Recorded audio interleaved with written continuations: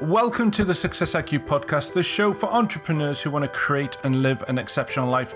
I'm your host, Jeff Nicholson, and this is episode 92.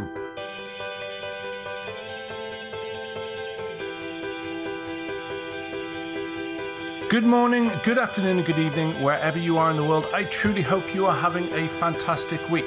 So we are mixing it up a little bit this time. We are bringing back a guest from the archives. And the last time we spoke to this gentleman, the name of Dr. Simon Raybould, was on the 26th of December, 2016, episode 5.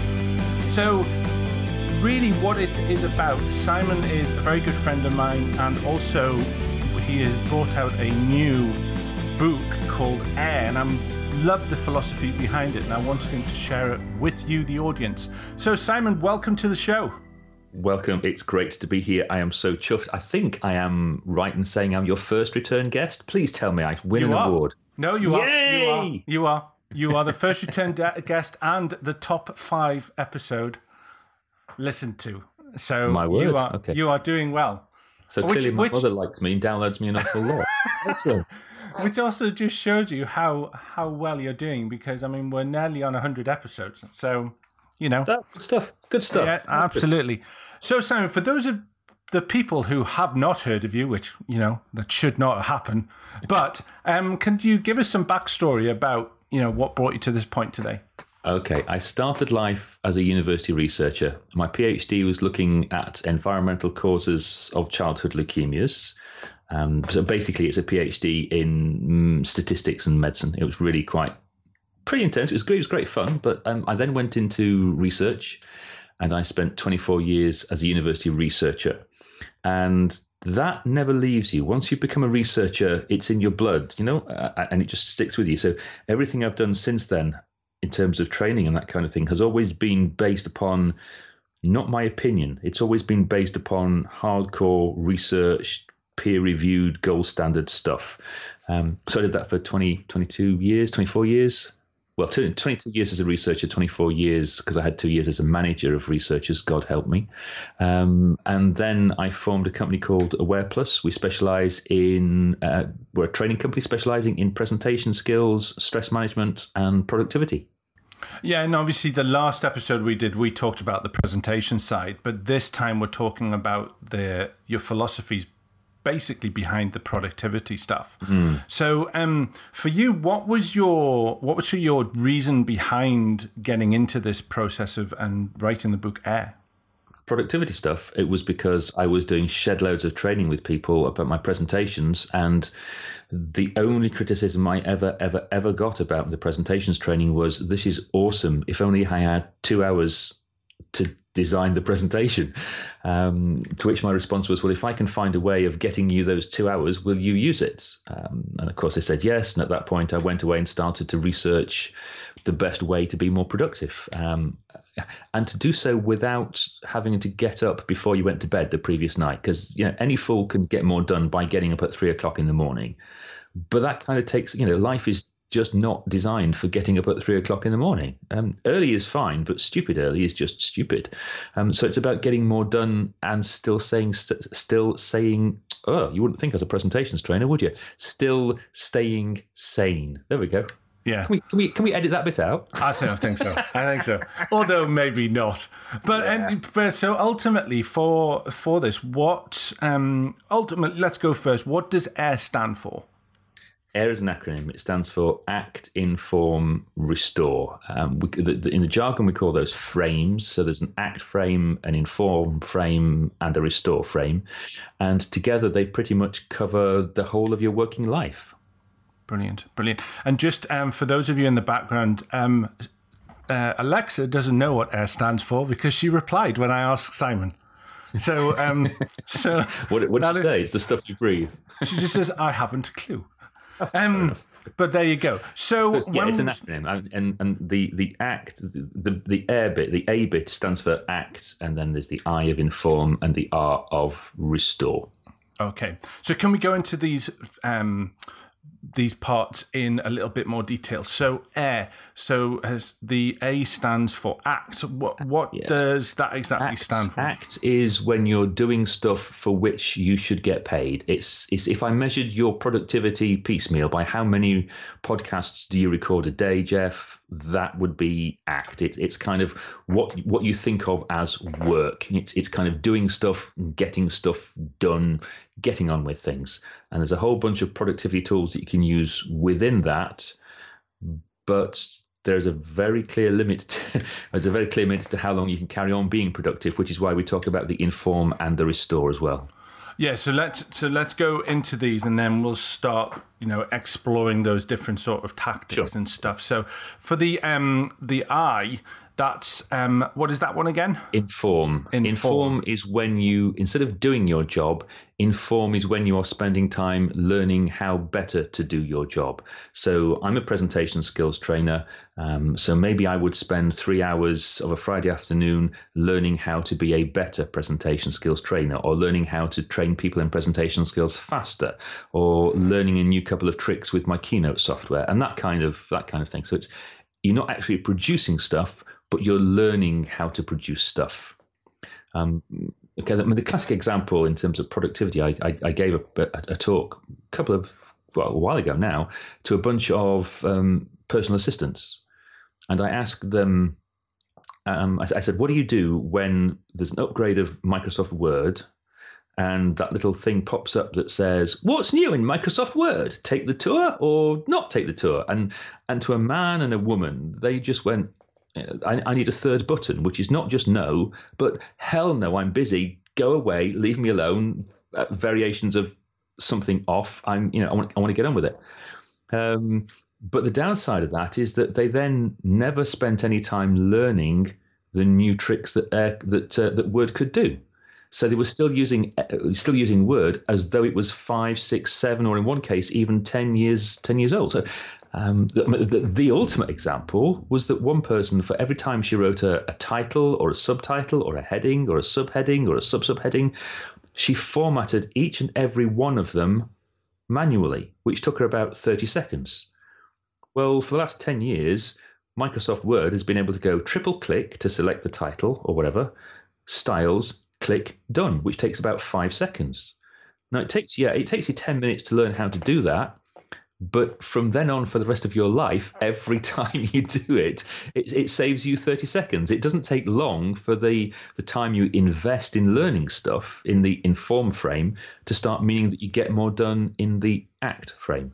Yeah, it makes a lot of sense. It's having the foresight and having the patience to go, okay, we learned this little bit, but this bit's going to ultimately save me so much more time in the future. So yeah, absolutely. We can come back to how you know how much time to spend in those two frames kind of just in a minute or two. But yeah, you're absolutely right. Absolutely. Right. So R, restore. R stands for restore. Restore is whatever it is that gets your head back in the game.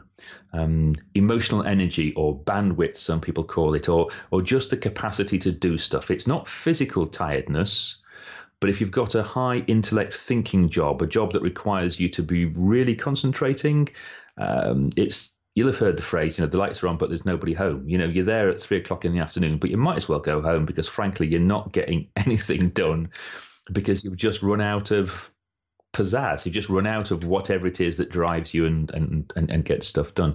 So restore is time you spend getting your head back in the game. And for some people, it's a coffee with their friends. For other people, it's a 20-minute walk in the woods. For somebody, it's an hour at the gym. Whatever it is that works for you. Yeah. And that brings out the interesting study in, I think it was Scandinavia. I can't remember which part of Scandinavia, that have reduced work hours. Yeah. Because they've said that the extra, the normal 8-hour shift doesn't that extra 2 hours. I think they've dropped down to 6 hours. It doesn't produce any more work. Absolutely. Well, and the whole thing for this start off with Henry Ford realizing that you could get more work out of people in an 8-hour shift than you could get it out of them in a 12-hour shift.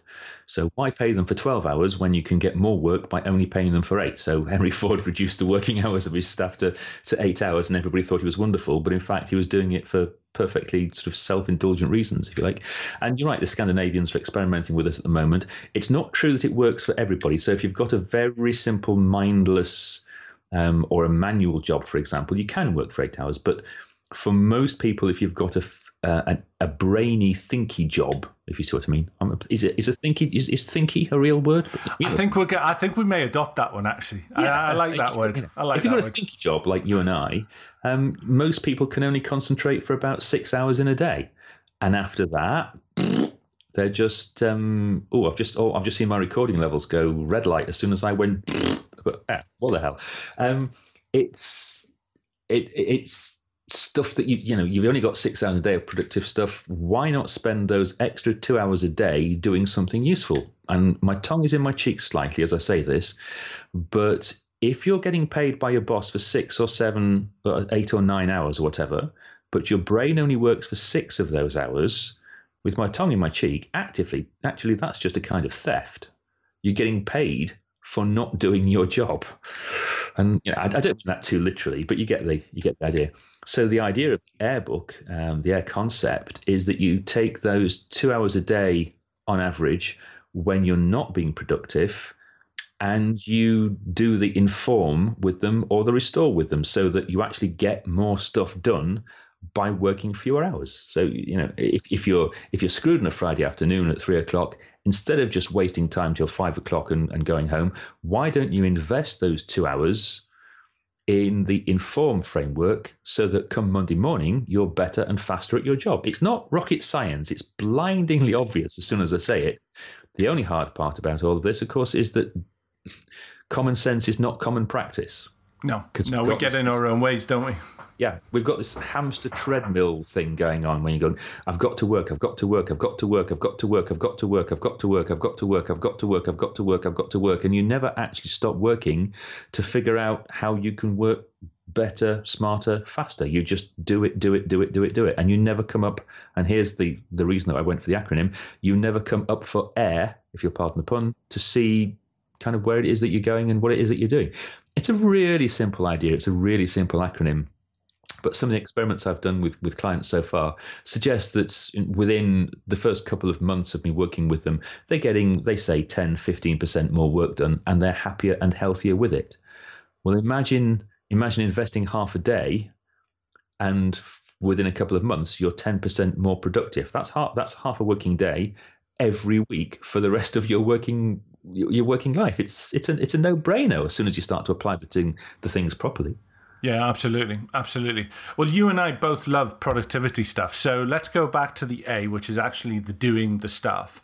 Sure. What are some of the strategies, some of the applications or platforms that you have used or you find really useful in order to help that side of it? Okay, this is an interesting one, because whatever app you use, whatever system you use, it ain't about the app, it ain't about the system. It's about the fact that you use the darn thing in the first place. Everybody I've ever interviewed and everybody I've ever spoken to and all the research I've ever read suggests that there is very little difference between all the productivity systems. What's important is having a productivity system and sticking to it versus not having one and not sticking to and not sticking to it. Now, there are some that I like, there are some that I dislike, but at that point, it's a matter of personal preference and personal taste as to what works for your hardware, what works for your software, what works for your job. So, for example, I use Asana. I absolutely love and adore Asana, but I know people who can't stand it because it just gets between them and the work, and they would rather use a notepad, a pencil and paper notepad.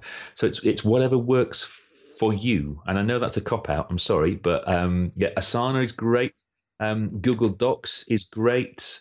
Google Keep is awesome. Dropbox is fantastic. The one that I know you love and I just would sell my soul for is Evernote, because it just does everything you ever need in terms of capturing ideas, capturing lists, organizing them for you, allowing you to search by tag or location. It even on a good day reads my handwriting, so I can make notes on paper. And when I upload the photograph to Evernote, it can read my handwriting, which is, to be honest, better than my wife.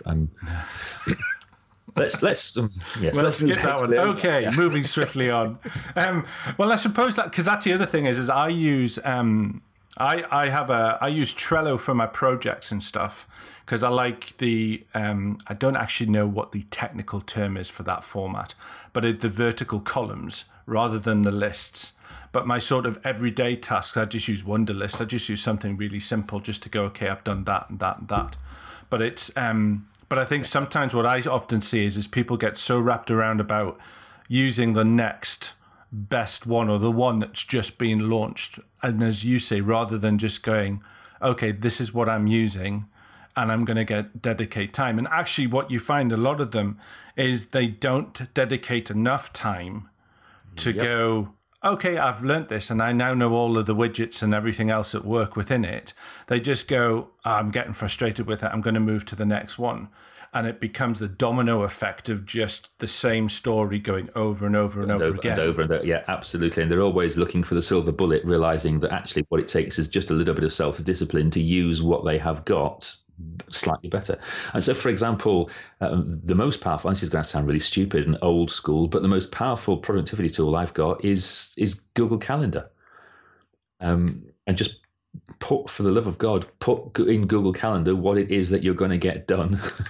I mean, any calendar will do. The reason I just cite Google Calendar is because it talks to all my other calendars. So I've got it online and on my phone and my laptop and my desktop, and they all sync to each other. But actually, do you know, that reminds me, there's an interesting thing about the Air stuff as well, in that we all tend to put things in our calendars in blocks of an hour because that's what we're conditioned to do. Well, if you think about it for a second, how many of us can actually concentrate on any one task for an hour? And only so there's some really interesting research. I'm wandering off here, Jeff, but some really interesting research which, if you sit down to do a task, you know, for the first 10 minutes or so of the task, you're not actually being productive. You're sitting there thinking, where's my pen, booting up the laptop, going, what the hell am I supposed to be doing? What is this about? I don't want to do this. I make myself a cup of tea and all that kind of stuff. And then after about whatever it is, let's say 10 minutes, you start getting more and more and more productive. And then the graph flattens off a bit as you get more and more tired.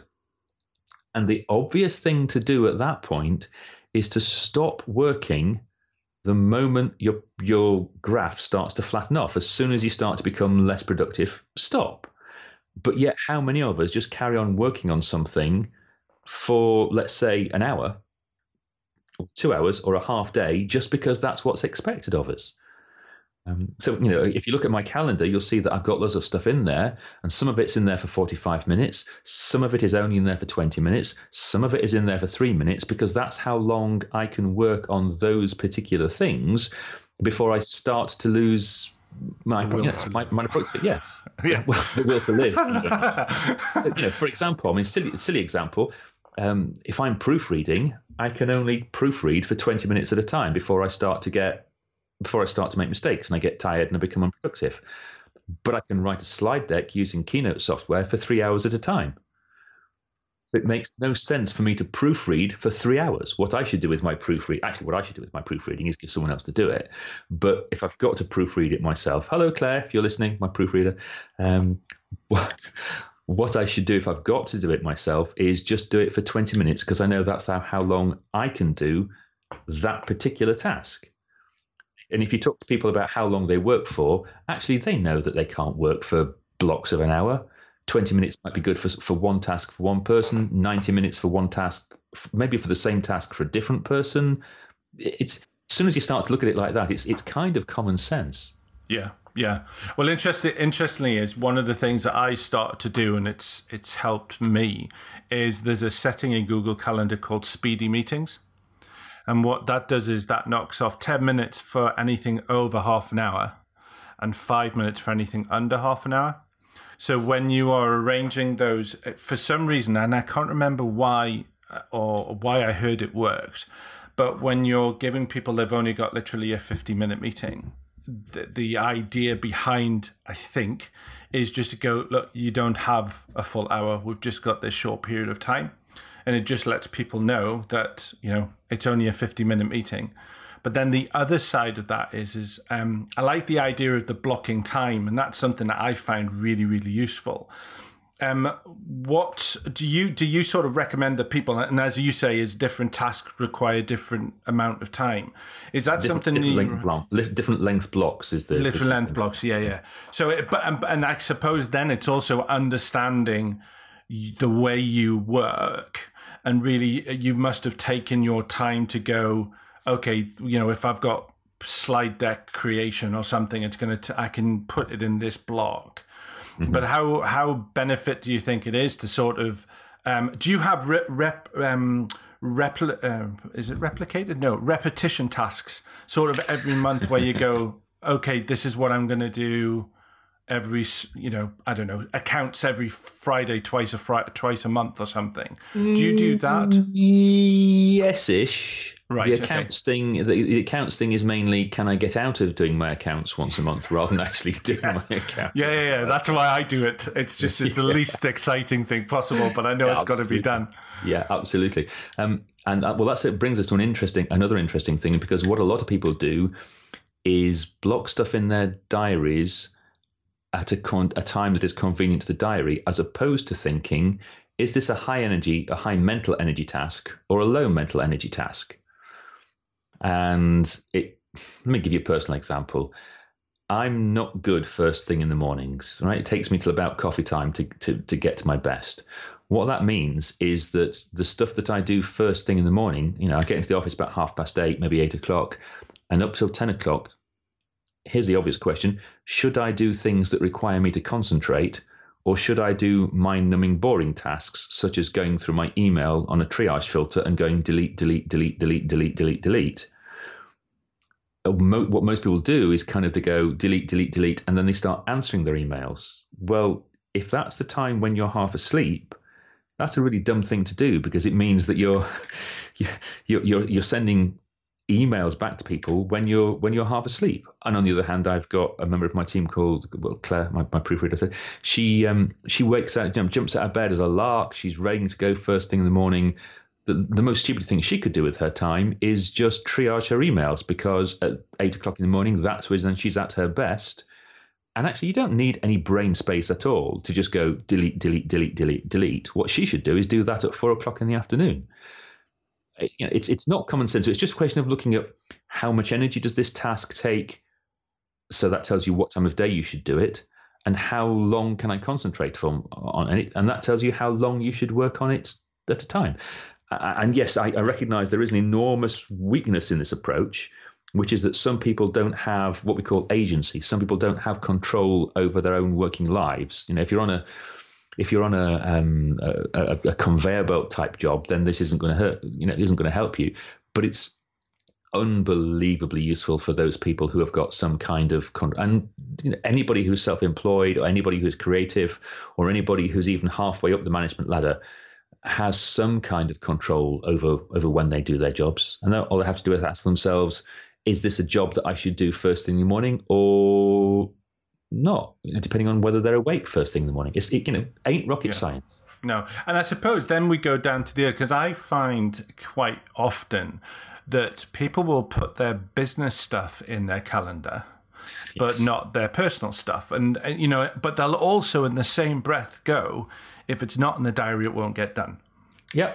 And it's that, I suppose, is that the I or the R? The I and the R, yeah. The research is very clear. The I and the R want to go in your diary with the same level of seriousness, gravitas, the same level of stick-to-ness, if you see what I mean, as a business meeting.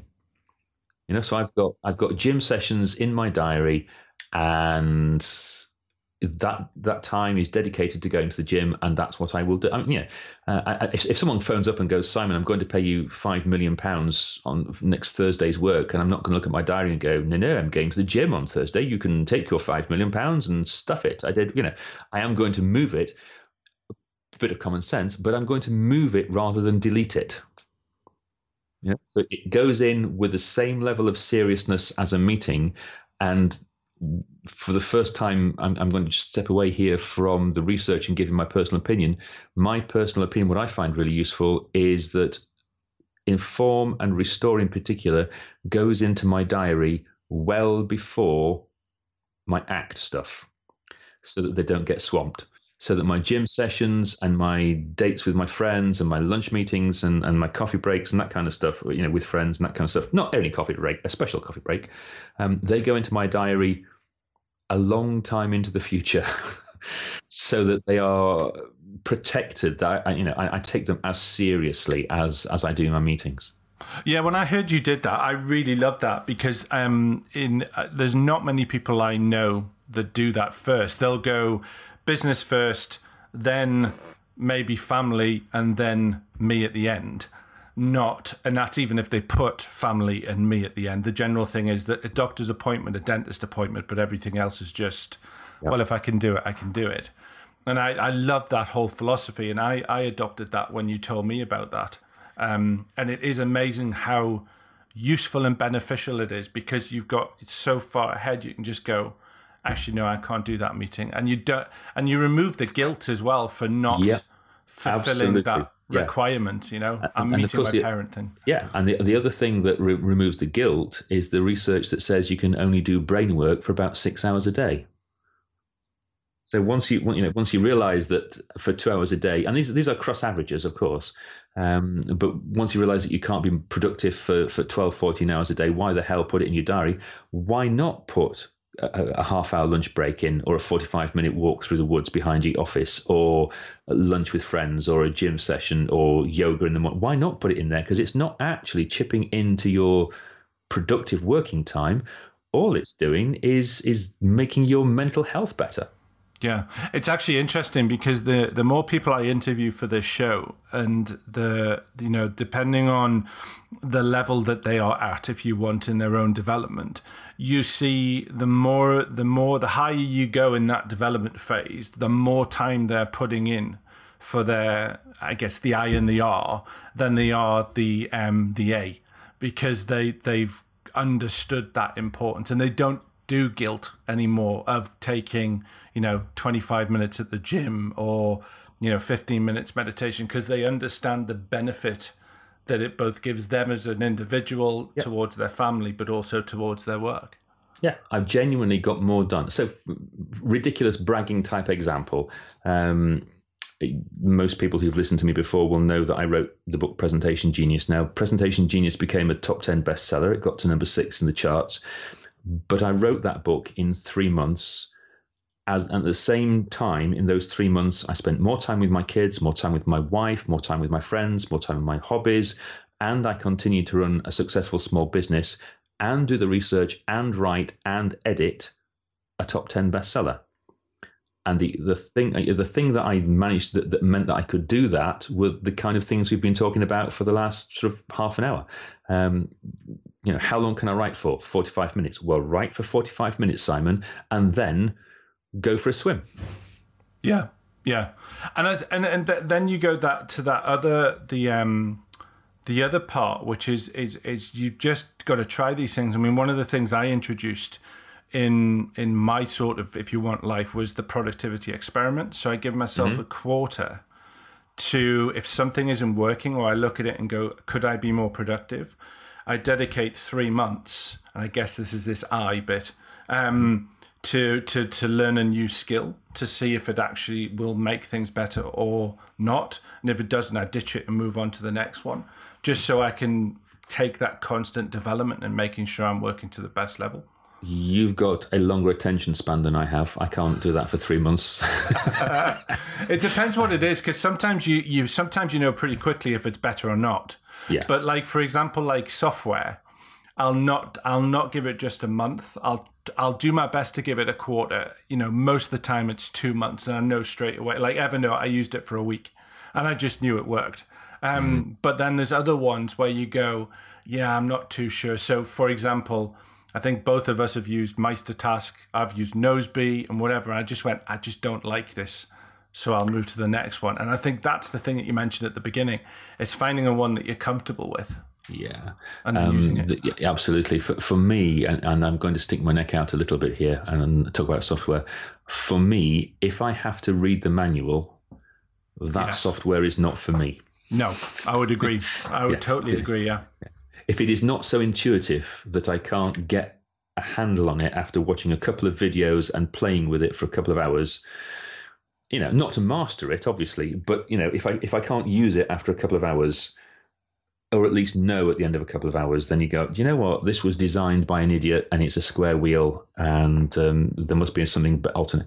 And there's a bit of common sense to be had, obviously, because some things you're never going to master in 2 hours, but in principle, you get to know. You get to know quite quickly, and you kind of go, do you know what? Yeah, I like this. I'll invest the time in it, or this isn't doing it for me. I want to find the author of this user interface and slap him. You always have a way with the people. Yeah, absolutely. It usually is a him as well, which is the about it. And obviously, I don't mean literally slap him, because that would be wrong. Of course. But you just got to go, look, what were you thinking when you wrote this, you muppet? And explain to them in words of one syllable why they're an idiot. Yes, indeed. So it's been brilliant having you. We've come to the end, so it's been great having you. How can people? As soon as I start threatening violence with people, we'll skip that one. And moving on. So, how can people find out more about you to look into the Air and all of those sort of cool things? Air is really straightforward. Everything about Air comes from the website, which is airbook.life, and that's AIRBOOK.life, airbook.life. And there's the blog there. You can read the podcast or listen to the podcast there. You can look at some articles there. You can order the book. Pretty soon you'll be able to get hold of the online training course from there as well. Everything comes out from that one website. Yeah, and I don't normally do this, but I've known Simon for a while, and the stuff that he talks about and he speaks about and he teaches is really first class, so I highly recommend it. Si, it's been great. Just fivers in an envelope in the usual place, Jeff. In a bundle, under the sea. Yeah. It has been an absolute pleasure having you on, Si, and you have an amazing day. I will do my best. Thank you so much. Real blast. You take care of yourself. So first of all, just let me say a massive thank you for joining me today. It's lovely to know you're listening, and I really appreciate the support. If you'd like to know more about me, my services, and how to connect with me on social media, then please visit www.jeffnicholson.uk, and that's Jeff, Geoff. I also invite you to join my growing community on Facebook, search for Jeff Nicholson UK, and join like-minded people, because it would be absolutely awesome to see you there. You can tune in and listen to us on Spotify, Stitcher, SoundCloud, and TuneIn, and of course iTunes. If you have enjoyed the show and have time, please leave a rating and review, and because it really does help me grow the show and make the impact I am aspiring to do with the show. I wish you the greatest success, and remember, don't settle for mediocrity. Go out there and create and live the exceptional. Have a lovely week.